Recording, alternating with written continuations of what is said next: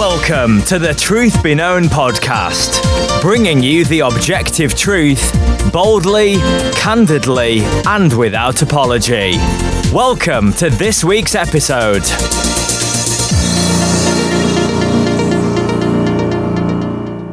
Welcome back to another episode of the Truth Be Known podcast. I'm Nathaniel Jolly. And I am Eki Tepsapornchai. Brother, it's always good to do these on a weekly basis. I certainly do look forward to them. And we've got a good topic today, I think. Yeah, it's a topic that I've actually received a lot of direct questions myself, social media, even within my church. I think this is a very common question having to do with the topic of deacons. Yeah, so the question ultimately is, does Scripture allow for women deacons? And, admittedly, the first time I really dug down into this was not too many years ago when I had to deal with an issue in a church where we were going to try. The church was deciding whether or not to let women do the official Scripture reading in the church. And so that kind of brought up deacons, which they went to, later on. And some of that I took issues with and some of it I didn't, but it really caused me to go back to Scripture and ask the question, okay, well, what's authoritative in the church? What's prohibited? What's not? The one thing we don't want to do, and you and I would ascribe to biblical patriarchy. We understand that God has given men the role of leadership in the church. And so, but the one thing we don't want to do is we don't want to, because of those positions, go beyond where the Scripture goes, right? In areas. And I think that is a tendency in our own circles. Kind of feminism is such a threat in many ways to the church, humanly speaking, right? That our tendency could very easily be to go overboard and maybe even eliminate biblical ministries and roles in the church that women could fulfill, right? And so I think that's a danger we have to just be aware of because we're human and we tend to either go a little too far on whatever side we are, right? Just naturally. And so, yeah, what does the Bible say about deacons and or deaconesses? And I think let's start by just talking about the word deacon, right? Because a lot of churches view just the role of deacon differently. So what do we mean when we say deacon? What does Scripture, mean when it uses the term? And then what is the biblical role of a deacon? And I think from there, it will bring some clarity when we start talking about, can women be deacons in the church? Yeah, and I think we start with just what is the Greek word? And the Greek word is diakonos or diakonos, depending on how you pronounce it. But the word literally means servant, someone who serves. And that we know is applicable to all Christians, that all Christians are called to be servants. Jesus Christ said that the greatest among you are the ones who are going to serve to the highest capacity. So we are called to be servants, and especially leaders. We're called to be servant leaders, right?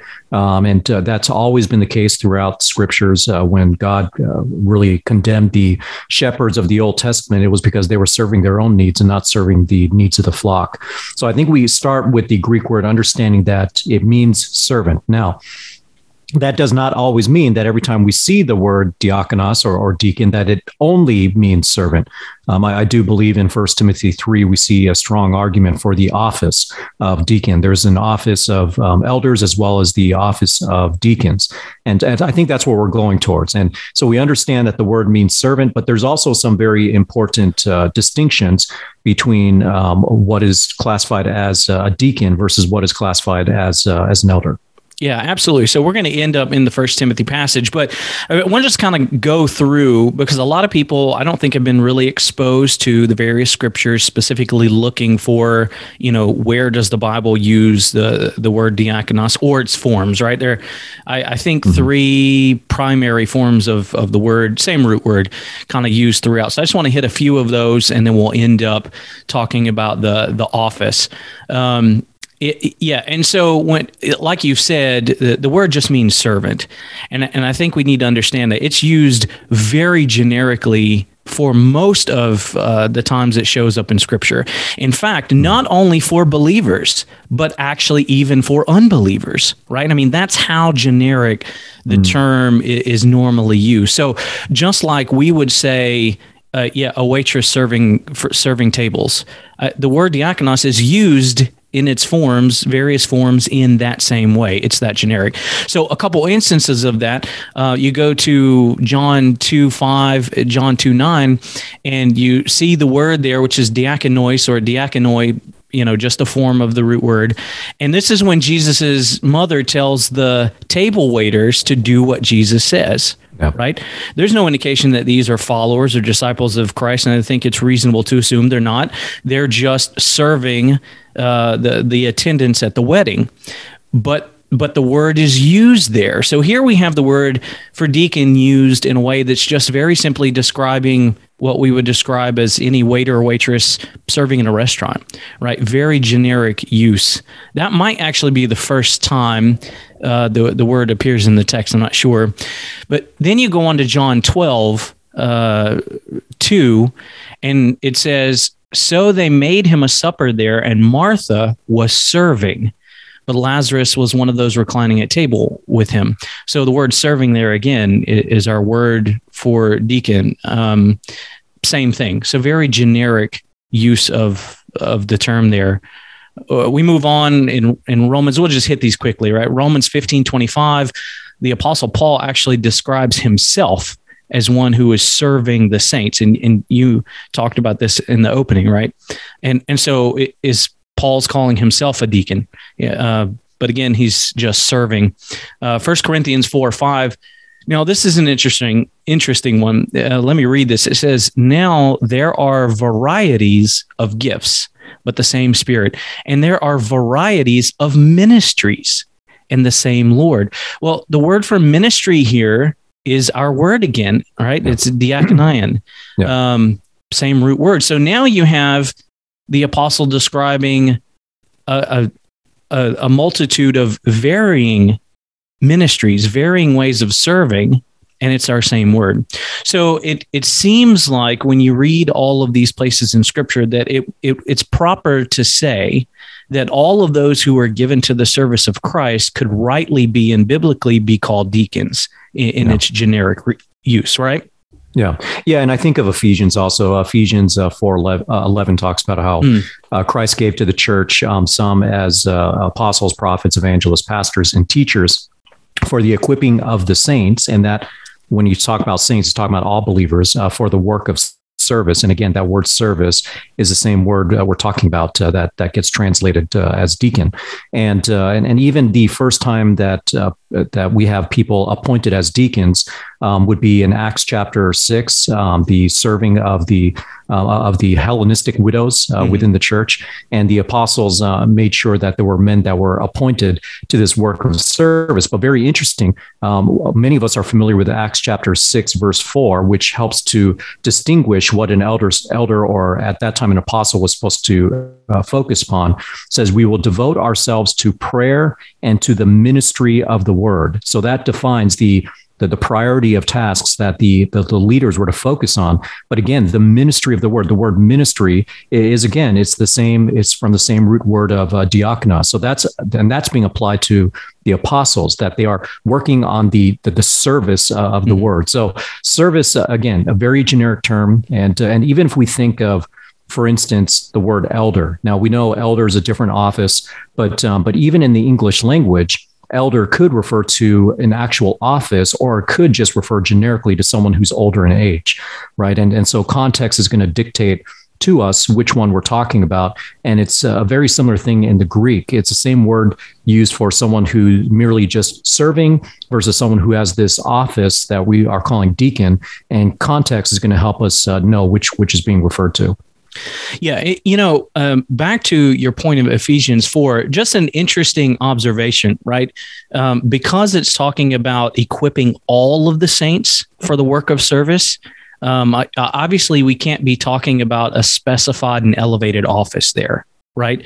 Yeah, because then everyone in the church would be in the office of deacon. in that. Right. Just an interesting observation, because I noted when That's I was kind of going through arguments for the office in particular, right? Some commenters use that verse to argue, okay, well, it's a special office or against it. But again, if that verse was speaking about it, then it would basically mean every Christian individually is elevated to the office of a deacon. And clearly that's not what it means. So we can't use it that way. Yeah, that's a good point. Let me just interject there real quick, because as we said, everyone within the church is called to be a servant. When I preach through Ephesians, and I know you're doing it now, but I got to that passage in Ephesians chapter 4, verses 11 through 13. One of the major points that I was trying to drive home with the church is that you guys are all called to be ministers. You guys are all called to be servants, maybe not in the exact same way as I am or others, but you're all called to be servants. And yet, when we look at 1 Timothy 3, and I know we'll get there, but 1 Timothy 3 is very specific about what kinds of people can actually fulfill that office. So while everyone is a servant, not everyone is necessarily a deacon in terms of the office. Yeah. And, interesting, just so our audience may know, we've talked a little bit about this, and ultimately you and I end in a similar place. I think we might have a little bit of different views in terms of what the office looks like. I know even myself, I still have a few questions in the difference between what we would call the office of deacon and elder, just in terms of authority structure, right? And we see that, and we'll probably get to that. But for instance, again, another observation in this Ephesians passage is, you go to in verse 11. You have here the Apostle Paul giving a list of those who are given to the church. Well, notice what's not in that list. Deacons. Right, deacons, right. Deacons isn't in that list, right? And so I think here we do certainly see a major distinction, even if you do believe in some official office of deacon versus these others who are given to the church. And we would probably both say that major distinction, which is played out in 1 Timothy, is based on authority, right? At the least. So just a couple observations there. We can, so let's just move on to the office of deacon. Now, I've heard, and we're both familiar with John MacArthur's teaching. And and I have to admit, it is a little interesting, because in some places and at some stages, he says there's no office. And then in some other places, he talks about the office of deacon. And I think if I understand his language correctly, he's really just distinguishing between one that has authority in the church spiritually and one who doesn't.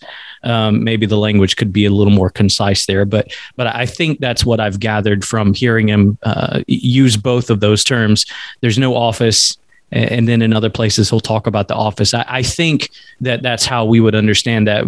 Does that seem fair to you? Yeah, and I grew up in Grace Community Church. I was saved there 2007 and remained there all the way till the time I was called to my current church as the pastor. So from 2007, 2019, and I was a recognized deacon there.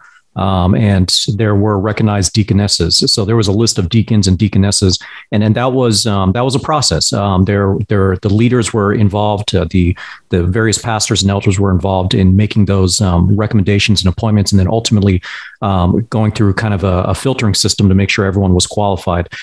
So definitely, if you look at how it's practiced at Grace Community Church, I think you're right. John MacArthur would see it as an office, but an office without authority. Now, and we'll see this in 1 Timothy 3 when we get there. The primary difference between elder and deacon is that an elder must be able to teach. A deacon doesn't necessarily need to be able to teach, but though it doesn't mean that a deacon can't teach. Right. So, I mean, I was recognized as a deacon primarily because I did a lot of teaching, but I just wasn't put into that elder position. And certainly when we see the first deacons appointed from the book of Acts, Stephen was a man of great wisdom, filled with the Holy Spirit, and he was just refuting. He was doing the work of an evangelist, apologetics, and just arguing Christ and really refuting a lot of people's arguments against Christ in the book of Acts, especially chapter 6 leading up to chapter 7. But yeah, I do agree with you. Looking at Grace Community Church, coming from there, I know they have both deacons as well as deaconesses. And so that becomes one of the questions, because if 1 Timothy 3 doesn't specifically mention women in that role, well, then why does Grace Community Church have that? Yeah, and we're definitely going to touch on that. And so far, I mean, so I think we've defined the word deacon as just basically a servant, right? Yeah. To serve, and its forms is service, to serve, or someone who serves, right? A server. And so I think that's important, especially because, we realize that a lot of churches practically, oftentimes what they call deacons really function as biblical elders. Right. Yeah. And so sometimes there's confusion because I think, especially in, we're a Baptist church. I'm in the Southern Baptist Convention. We have a lot of Southern Baptist churches who have confused the terminology. Right. Yeah. And so they'll have what they call deacons, but in reality, they function as elders. And so I think that confuses this whole issue, right? And so if we define deacon biblically, then we need to understand deacon as being one who just simply serves. And then there are qualifications for the office, which we'll get to. And that also answers the question of, well, what is the biblical role of a deacon? Right. Well, the biblical role of a deacon is to serve. And I think we can go to the Acts passage and we see it most clearly played out there. Right. The apostles make the statement that it's not good for us to serve the tables. We need to focus on, prayer and the ministering of the word. Pick from among yourselves, 7 men who can take care of those things. And so we see the role of a deacon as serving. So I would just say, if you're in a church where the deacons are actually functioning as elders, then this would be something you would want to understand so that there's no confusion. So when you look at places like Grace Community Church, John MacArthur, or other guys who would say, yes, we think women can be deacons, understand it. That's because the deacons are functioning in the biblical role as servants.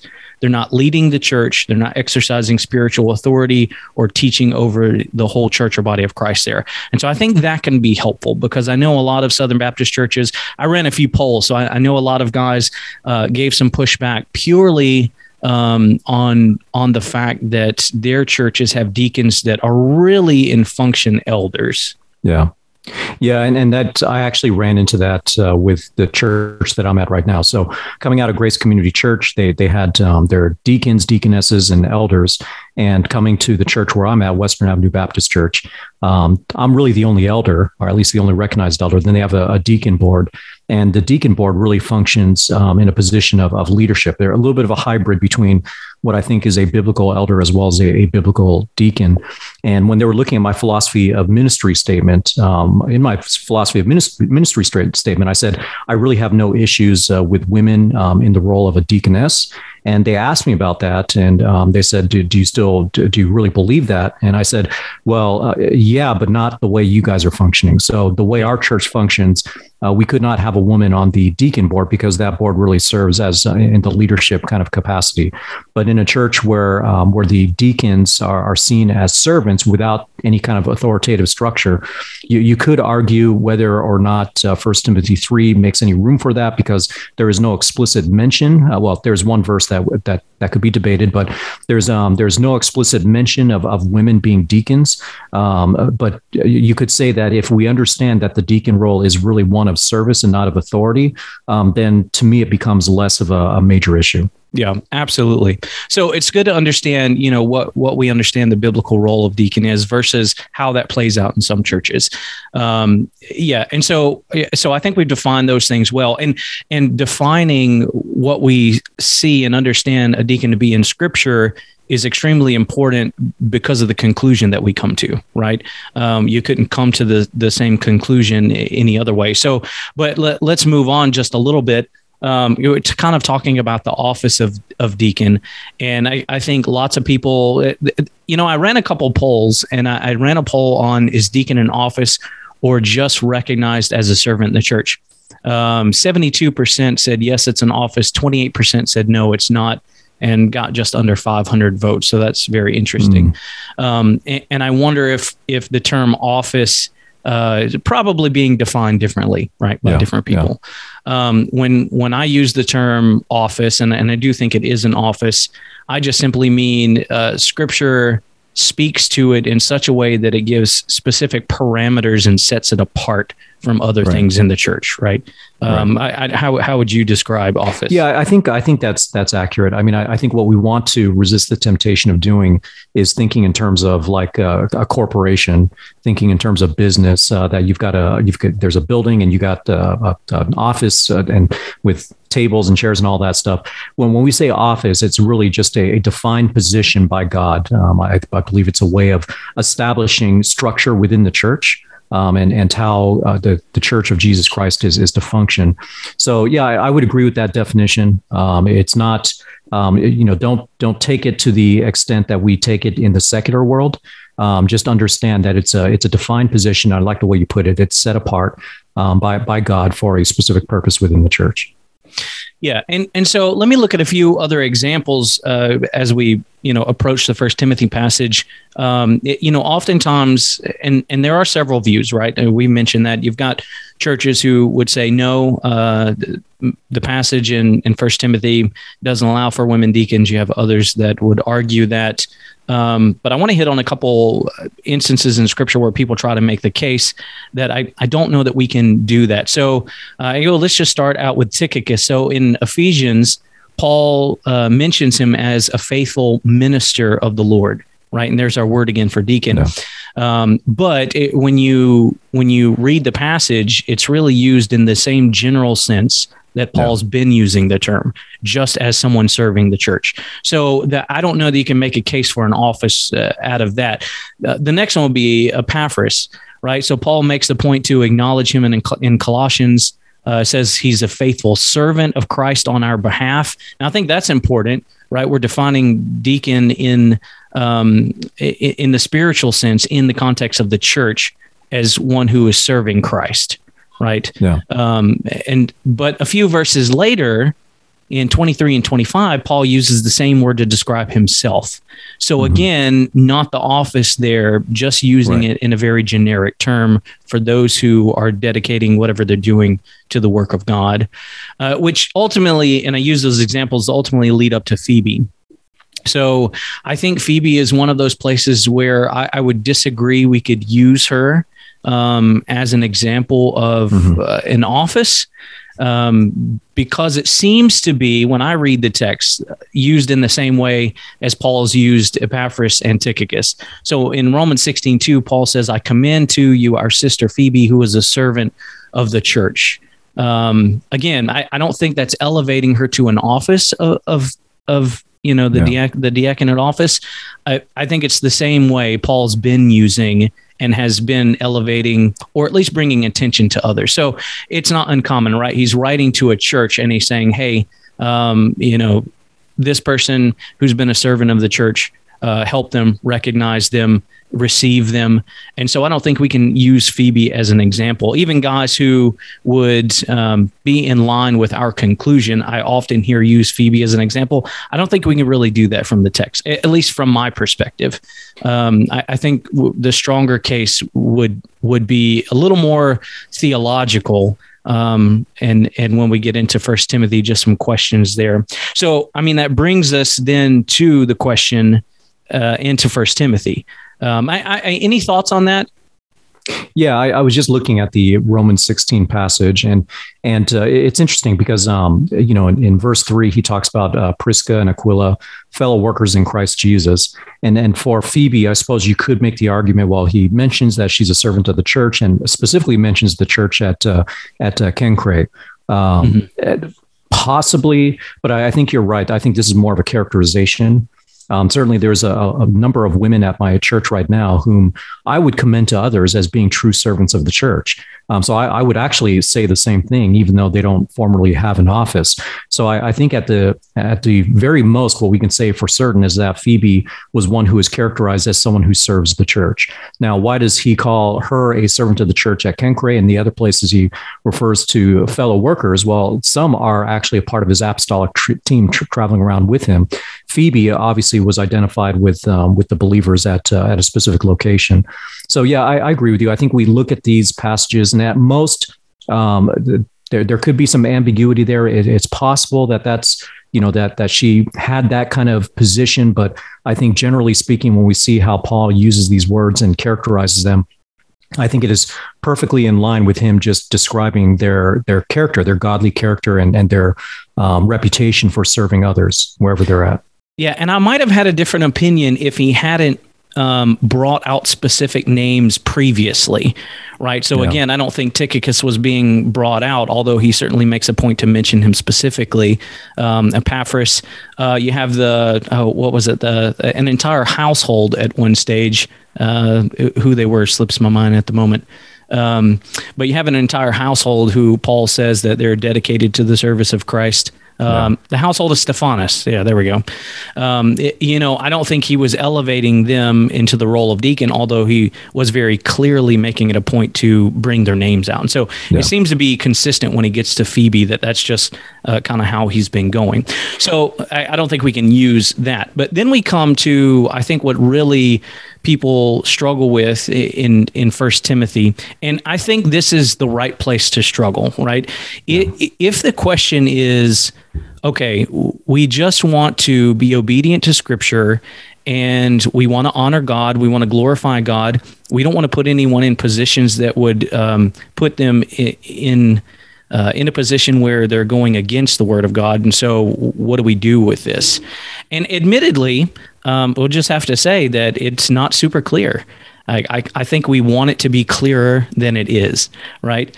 And so let me just read this whole section here. So we're in chapter 13, 1 Timothy.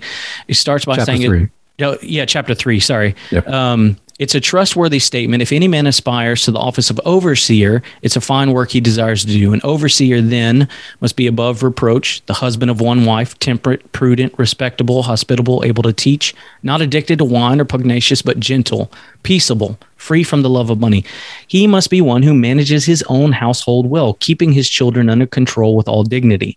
But if a man does not know how to manage his own household, how will he take care of the church of God? And not a new convert, so that he will not become conceited and fall into the condemnation incurred by the devil. And he must have a good reputation with those outside the church, so that he will not fall into reproach and the snare of the devil. So that's for the elders. Yep. I read that because the second part of deacons actually references the likeness of the elders. So verse 8 says, deacons likewise. That word is important, right? So he's connecting them. Deacons likewise must be men of dignity, not double-tongued or addicted to much wine or fond of sordid gain, but holding to the mystery of the faith with a clear conscience.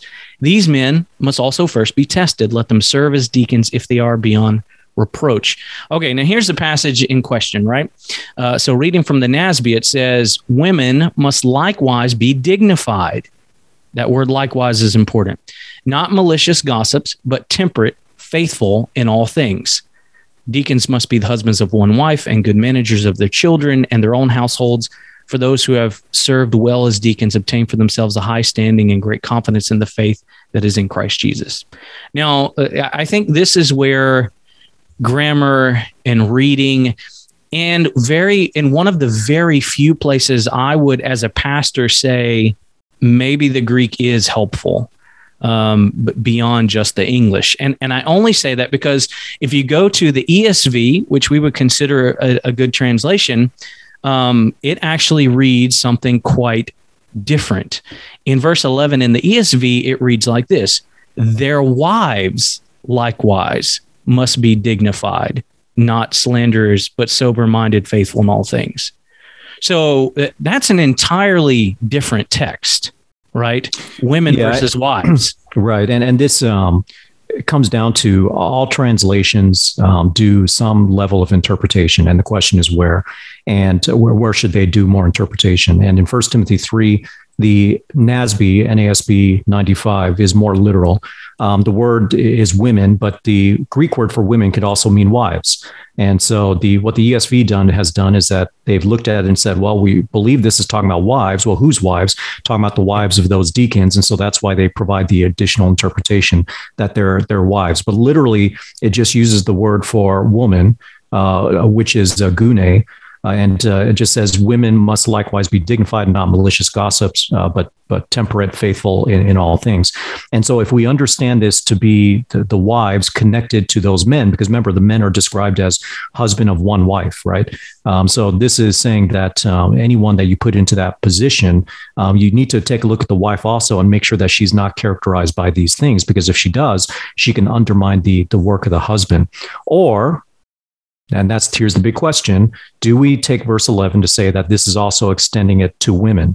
That first it talks about men, and it's saying that women must also be similar to those men, and adds a few other qualifications about being malicious gossips, temperate, faithful in all things. So that's really the main question, but it's really just that one verse.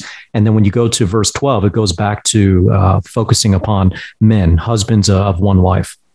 Yeah, and I mean, it is interesting, and it does create some questions, right? I think we have to be honest and say it is certainly strange that Paul would start with speaking of deacons who are to be men, and then insert one passage about women qualifications to be deacons, and then go back and in the next verse continue just to speak about men.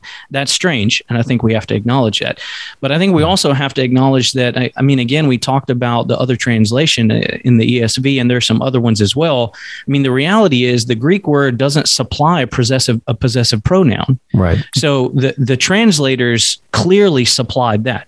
So if you were going on just the literal Greek word, I don't know that you could get to where you would supply their wives. Yeah. And so that's one issue where I think the Greek is a little bit helpful, and it causes me to lean a little bit towards translating the word as women rather than wives, right? Now, the other thing that leads me to translate it this way is the word likewise, right? So if we understand the usage of that word, so he starts in verse 8 saying deacons likewise, right? So likewise, referencing the character and nature of deacons to verse 1, basically, and all that he said there. You get down to verse 11, and it says, women must likewise be dignified. Well, like what?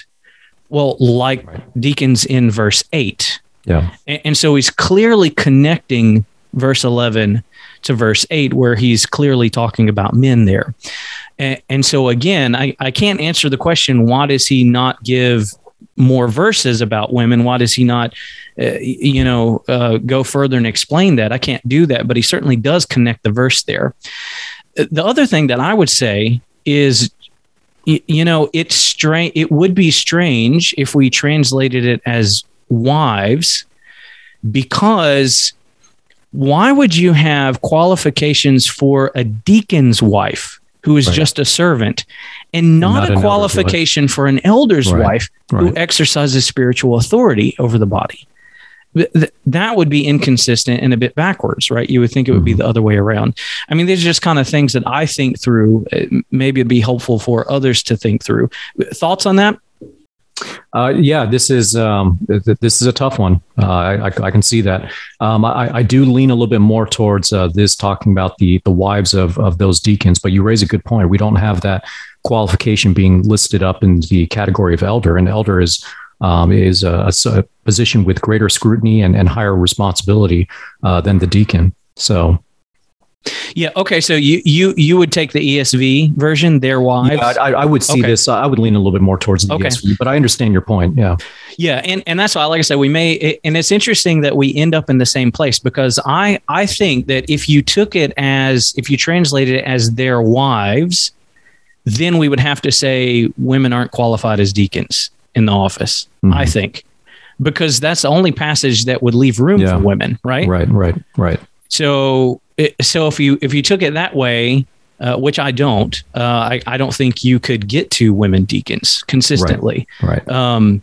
But if you take it as women must likewise be dignified and connect that to the first, then I think that would be the way to leave room for women serving. Now, you could say then, and so ultimately, here's a good place. I think, and you've already mentioned it, like in the end, both of us would agree that because it's an office of service and not an authoritative position, that women could, if deacons were functioning that way in the church, be deacons, right? Yes. And so, and for me, I'm just saying that I think the only way for me to get there would be if we Verse translate 11 as women and not their Right. wives. And so and that would ultimately be, so the test, and I often tell people, right, you have to go to the implications of your doctrine. And if the implications of your doctrine go against the clear teaching of Scripture, then your doctrine's wrong. And so let's just do that here, right? So the implication of a woman deacon, what are the implications? Well, if we understand the deacon role to be serving, not exercising authority, then it actually never goes against the prohibition of women in the church. Well, what's the prohibition? Well, the prohibition is I do not allow for a woman to teach or exercise authority over men. Qualifications of an elder, right? But it never touches that if it's just a serving role. Yep. And so I think even if you follow the implications of it out all the way to the end, it never gets to a place where it's being disobedient to what's clear in Scripture. And so I think that there will be faithful churches who take both views of this, right? And I also have to say, I think it's okay, because it's not very clear. It's just not, right? I think if you're trying to be biblical, now we've not addressed any of the egalitarian views because they're just not biblical, and I don't want to waste time on those. But I think biblical churches can take either one of these views just because the Scripture is vague here. I think we have to be honest about that. Yeah, and so when you use the example of Phoebe from Romans chapter 16, based upon what we're saying here, that verse 11, if we understood this as just being women, likewise must be dignified, and that really being the extension of the deacon office to include women. Certainly Romans chapter 16, when it mentions Phoebe might actually be a deaconess at her church. But the point we were making back then when we were talking about Phoebe was that Paul's point when he mentioned the word diakonos to describe Phoebe? Was he making the point that she's a deacon, or was he's just making a point that she's a servant of the church? And either could be true, because Paul, as you mentioned, Paul refers to himself as a servant, right? And but the other point I think is very valid, and we have to consider this, because I think when it comes to women leadership within the church, a lot of people would point to that Phoebe passage saying, well, Phoebe was a deacon, so there's your proof that women are to be leaders. Well, no, because deacons were not leaders. They did not have authority over the church. And even as we go back to 1 Timothy 3 and read through those instructions, right at the end of chapter 2, just before you get to chapter 3, that's when Paul says, I do not allow a woman to teach or exercise authority over a man. So if you were to interpret 3 verse 11, women must likewise be dignified, that women can also be deacons, which I agree with you. I don't think it's, I can't be dogmatic on this, that it's just talking about wives, or if it's talking about the fact that women could be deacons as well. But even if you argue that is saying women can be deacons, well, that comes right after the chapter. It says, I do not allow a woman to teach or exercise authority over a man.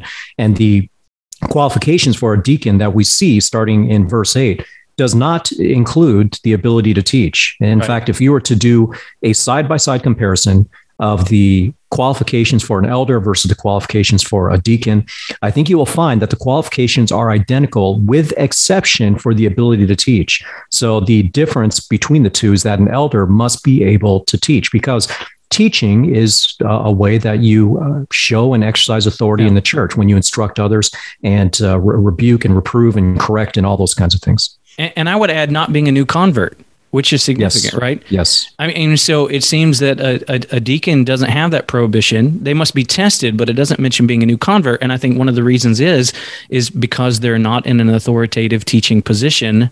that would lead them to be conceited and fall into the condemnation incurred by the devil because of that. No matter how you interpret this passage and you look at Phoebe, I think you could come to either the conclusion that, okay, yes, women can't be deacons. And I think you could even come to that conclusion understanding the biblical role of a deacon just being servants. Yeah. And I think you can come to the other conclusion. We do want to be dogmatic on the clear parts of Scripture. And so we can be dogmatic in saying that, there cannot and will not ever be a such thing as a biblical pastor who's a woman or an elder who's a woman. We're dogmatic about that because the Scripture is very clear.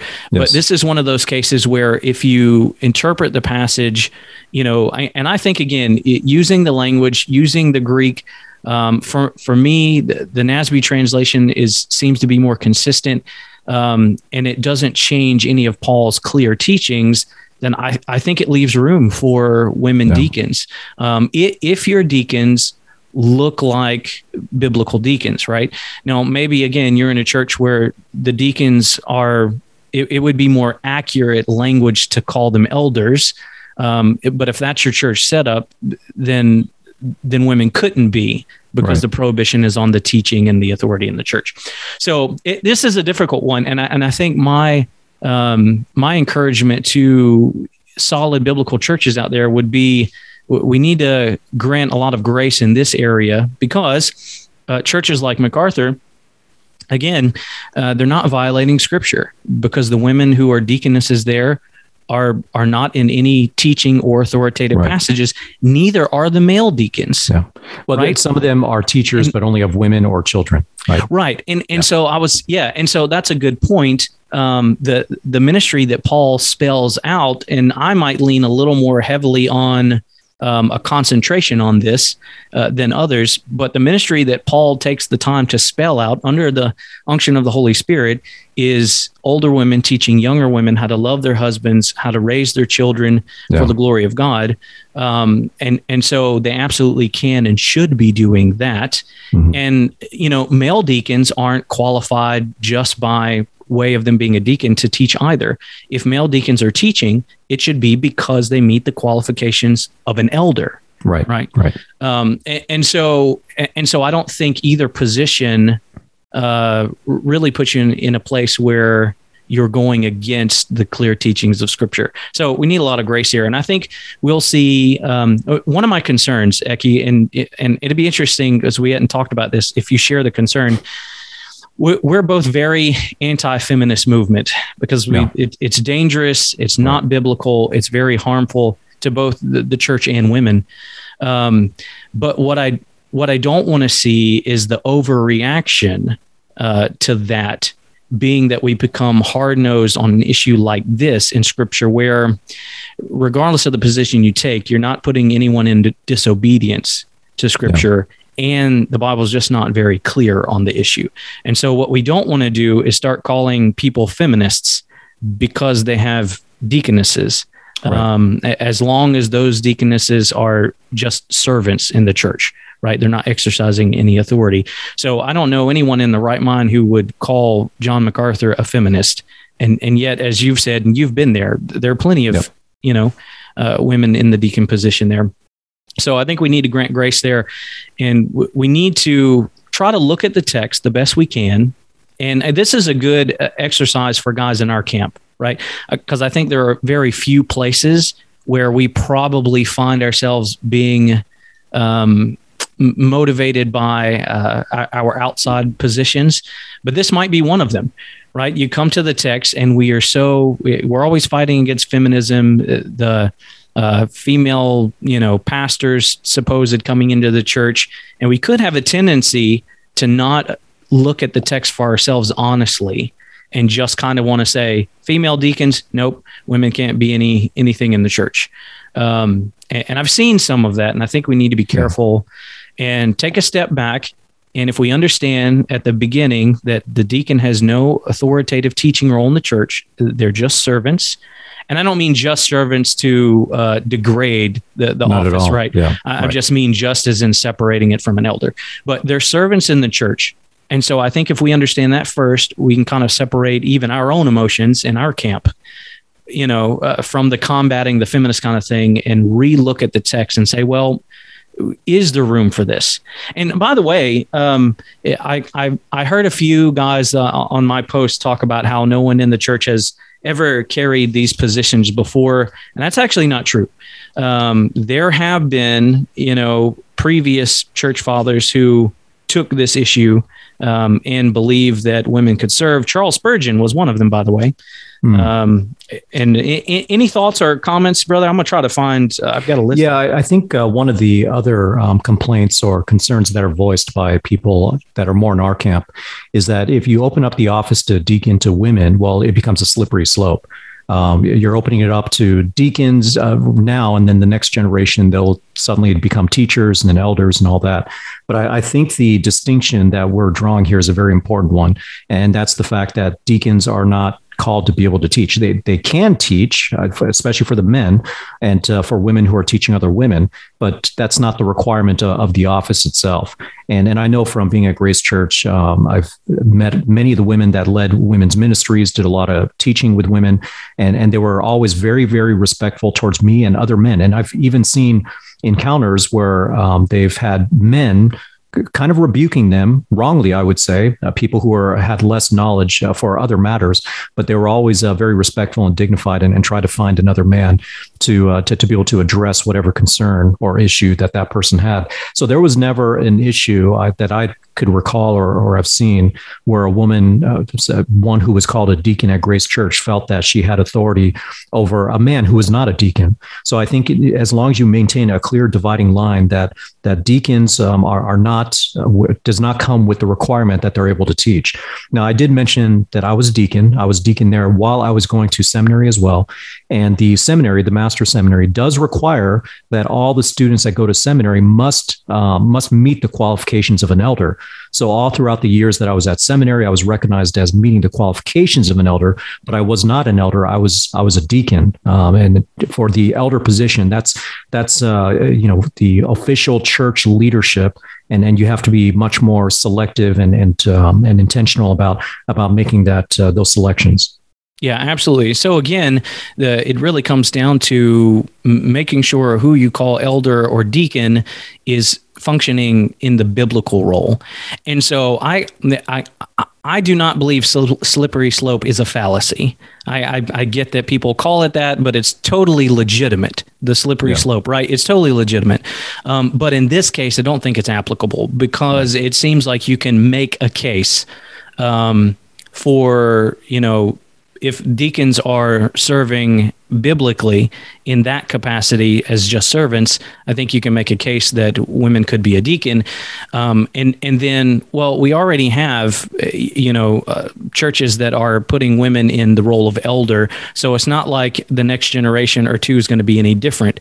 And that has a clear prohibition. So again, to your point, if we separate them, and we shouldn't be putting anyone in the role of elder or deacon who doesn't meet the qualifications listed. And I think that's really a big part of the church's problems. We put people in these roles who just aren't qualified to start with, right? Yeah. If we started looking at the qualifications, we'd have a lot less of those problems. They'd still be there because we're humans. But let me just read a couple people historically who have taken the position that deaconesses can function in the church. And some of them might surprise people. So we have Pliny the Younger in 111 AD. So that's pretty close to the apostles, right? Clement of Alexandria in 150 AD.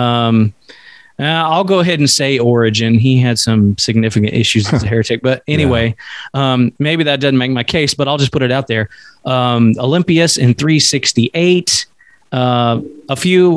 A few others, John Chrysostom, right, in 349, viewed deaconesses as legitimate. Jerome in AD 347, John Calvin.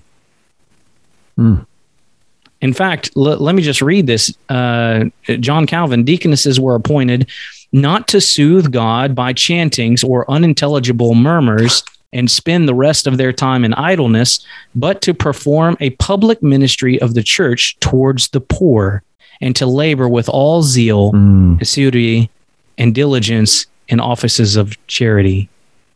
But that's from John Calvin. Yeah. You know, that sounds a little bit like the Proverbs 31 woman also, right? Yeah. And then lastly, which I mentioned before, is Charles Spurgeon. Let me read Charles Spurgeon. Deaconess is an office that most certainly was recognized in the apostolic churches. It would be a great mercy if God gave us the privilege of having many sons who also preached the gospel and many daughters who were all eminent in the church as teachers, deaconesses, missionaries, and the like. That's Charles Spurgeon. So we have both John Calvin and Charles Spurgeon and some other, post-apostolic fathers who we would appreciate and reference their writings. So this actually is not a new position. And that's really the point I wanted to make. But we all agree, if you get to the 21st century and your interpretation of Scripture is new and there's no line of historic agreement in church history, it's a big red flag. Yeah. I would say if it's new, then it's wrong, even. But looking at this passage, it's not the first time. There's a whole long line of guys in the past who have viewed deacons. Now, if you go read the writings, you'll find out that their view of deacons was, just the same as John Calvin and Spurgeon, ones who were serving in the church, predominantly the poor and the needy, which sounds a lot like what the seven were doing. That's right. Right. Yeah. Going back to Acts, when the deacons were first appointed. And I was just thinking of the Proverbs 31 woman, verse 20, Proverbs 31, verse 20 says, she extends her hand to the poor and she stretches out her hands to the needy. So that right in line with what John Calvin was describing as female deaconesses and their role. My big thing, even though I tend to lean on verse 11 being the wives of those deacons, it's the fact that role is one of service. That's all it is, and everyone's called to be a servant. So if they're recognizing women who have been servants of the church and these are women of good character and strong repute, then I'm not going to raise an objection about this. This is not a gospel issue. It's not a leadership or authority issue. You're not going to be in danger of having someone who's unqualified to go up to the pulpit, at least based upon those qualifications by themselves. So I'm not going to make an issue out of that by itself, as long as the deacon role is not one of leadership. Yeah, absolutely. Well, thanks, brother. It's been a good conversation. I hope it's helpful for people. I know a lot of people want to say, what exactly does it say? I mean, this is just one of those texts where, if we're honest with the text, it's not very clear. What is very clear is that Paul's prohibition on elders are men only, and that women are not to teach or exercise authority over men in the church. That is abundantly clear. So no matter which view you take, you cannot be in opposition to those clear prohibitions. Right. And if your view leads you to be in opposition to those, then your view is clearly wrong, right? Yeah. And so really that's kind of one of the important litmus tests in this particular discussion. Now I'll say, for myself, like we would not allow women to do the public scripture reading, because I view that as an authoritative role. You're opening the Word of God and you're reading it to the people with the mindset that they are subject under your reading in an authoritative view. Other churches take different positions, but in terms of the deacons, like in our church, we merely recognize people who have already been serving willfully, lovingly. They're not looking for a title. They're not looking for recognition. And they've been doing that faithfully because they love Christ and they love the church. And so that's all our deacons particularly would do. Yeah, I agree. And for the deacons that we have at our church, like I said, we have a little bit more of it's a hybrid functionally between elders and deacons. So we don't have female deacons at our churches, but certainly the wives of those deacons are servants of the church. Yeah. And when we have things that need to get done, we have a food ministry, we have a lot of ministries to saints who are in need. And oftentimes the deacons' wives or my own wife will head that up or be heavily involved in that. And it's a wonderful ministry. All this to say that ultimately we're all called to serve the body of Christ. We are all being equipped for the work of service, which makes us all ministers, regardless of whether you fit into a specific office or not. Yep. Amen. Well, guys, I hope this has been helpful to you. So until next time, let the truth be known. The Truth Be Known podcast is a theologically driven, gospel-centered program serving the body of Christ by bringing biblical truth to bear on issues facing the church today. Subscribe to the Truth Be Known podcast by using the podcast app on your Apple or Android device, or listen online at strivingforeternity.org in the podcast section.